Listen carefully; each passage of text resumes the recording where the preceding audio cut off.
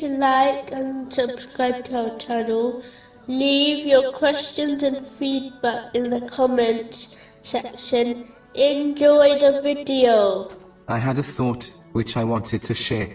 It is quite common for people to become dependent on others, such as one's dependence on their family.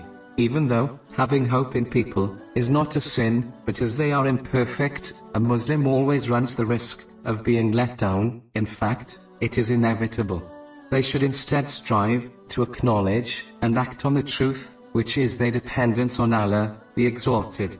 This is only achieved through his obedience, by fulfilling his command, refraining from his prohibitions, and being patient with destiny. As a Muslim who is disobedient will not depend on Allah, the Exalted.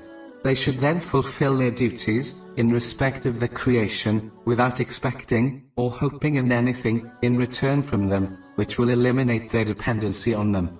Allah, the Exalted, has made it crystal clear that whoever correctly depends on him, through his obedience, will be sufficed from all issues they might face in both worlds. Chapter 65, verse 3.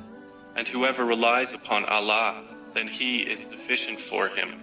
As Allah, the Exalted, is permanent and firm on his promise, when one depends on him, they too will become steadfast and firm when facing difficulties. But if they rely on people who are prone to change with the passing of time, they will become fickle and fail to remain steadfast.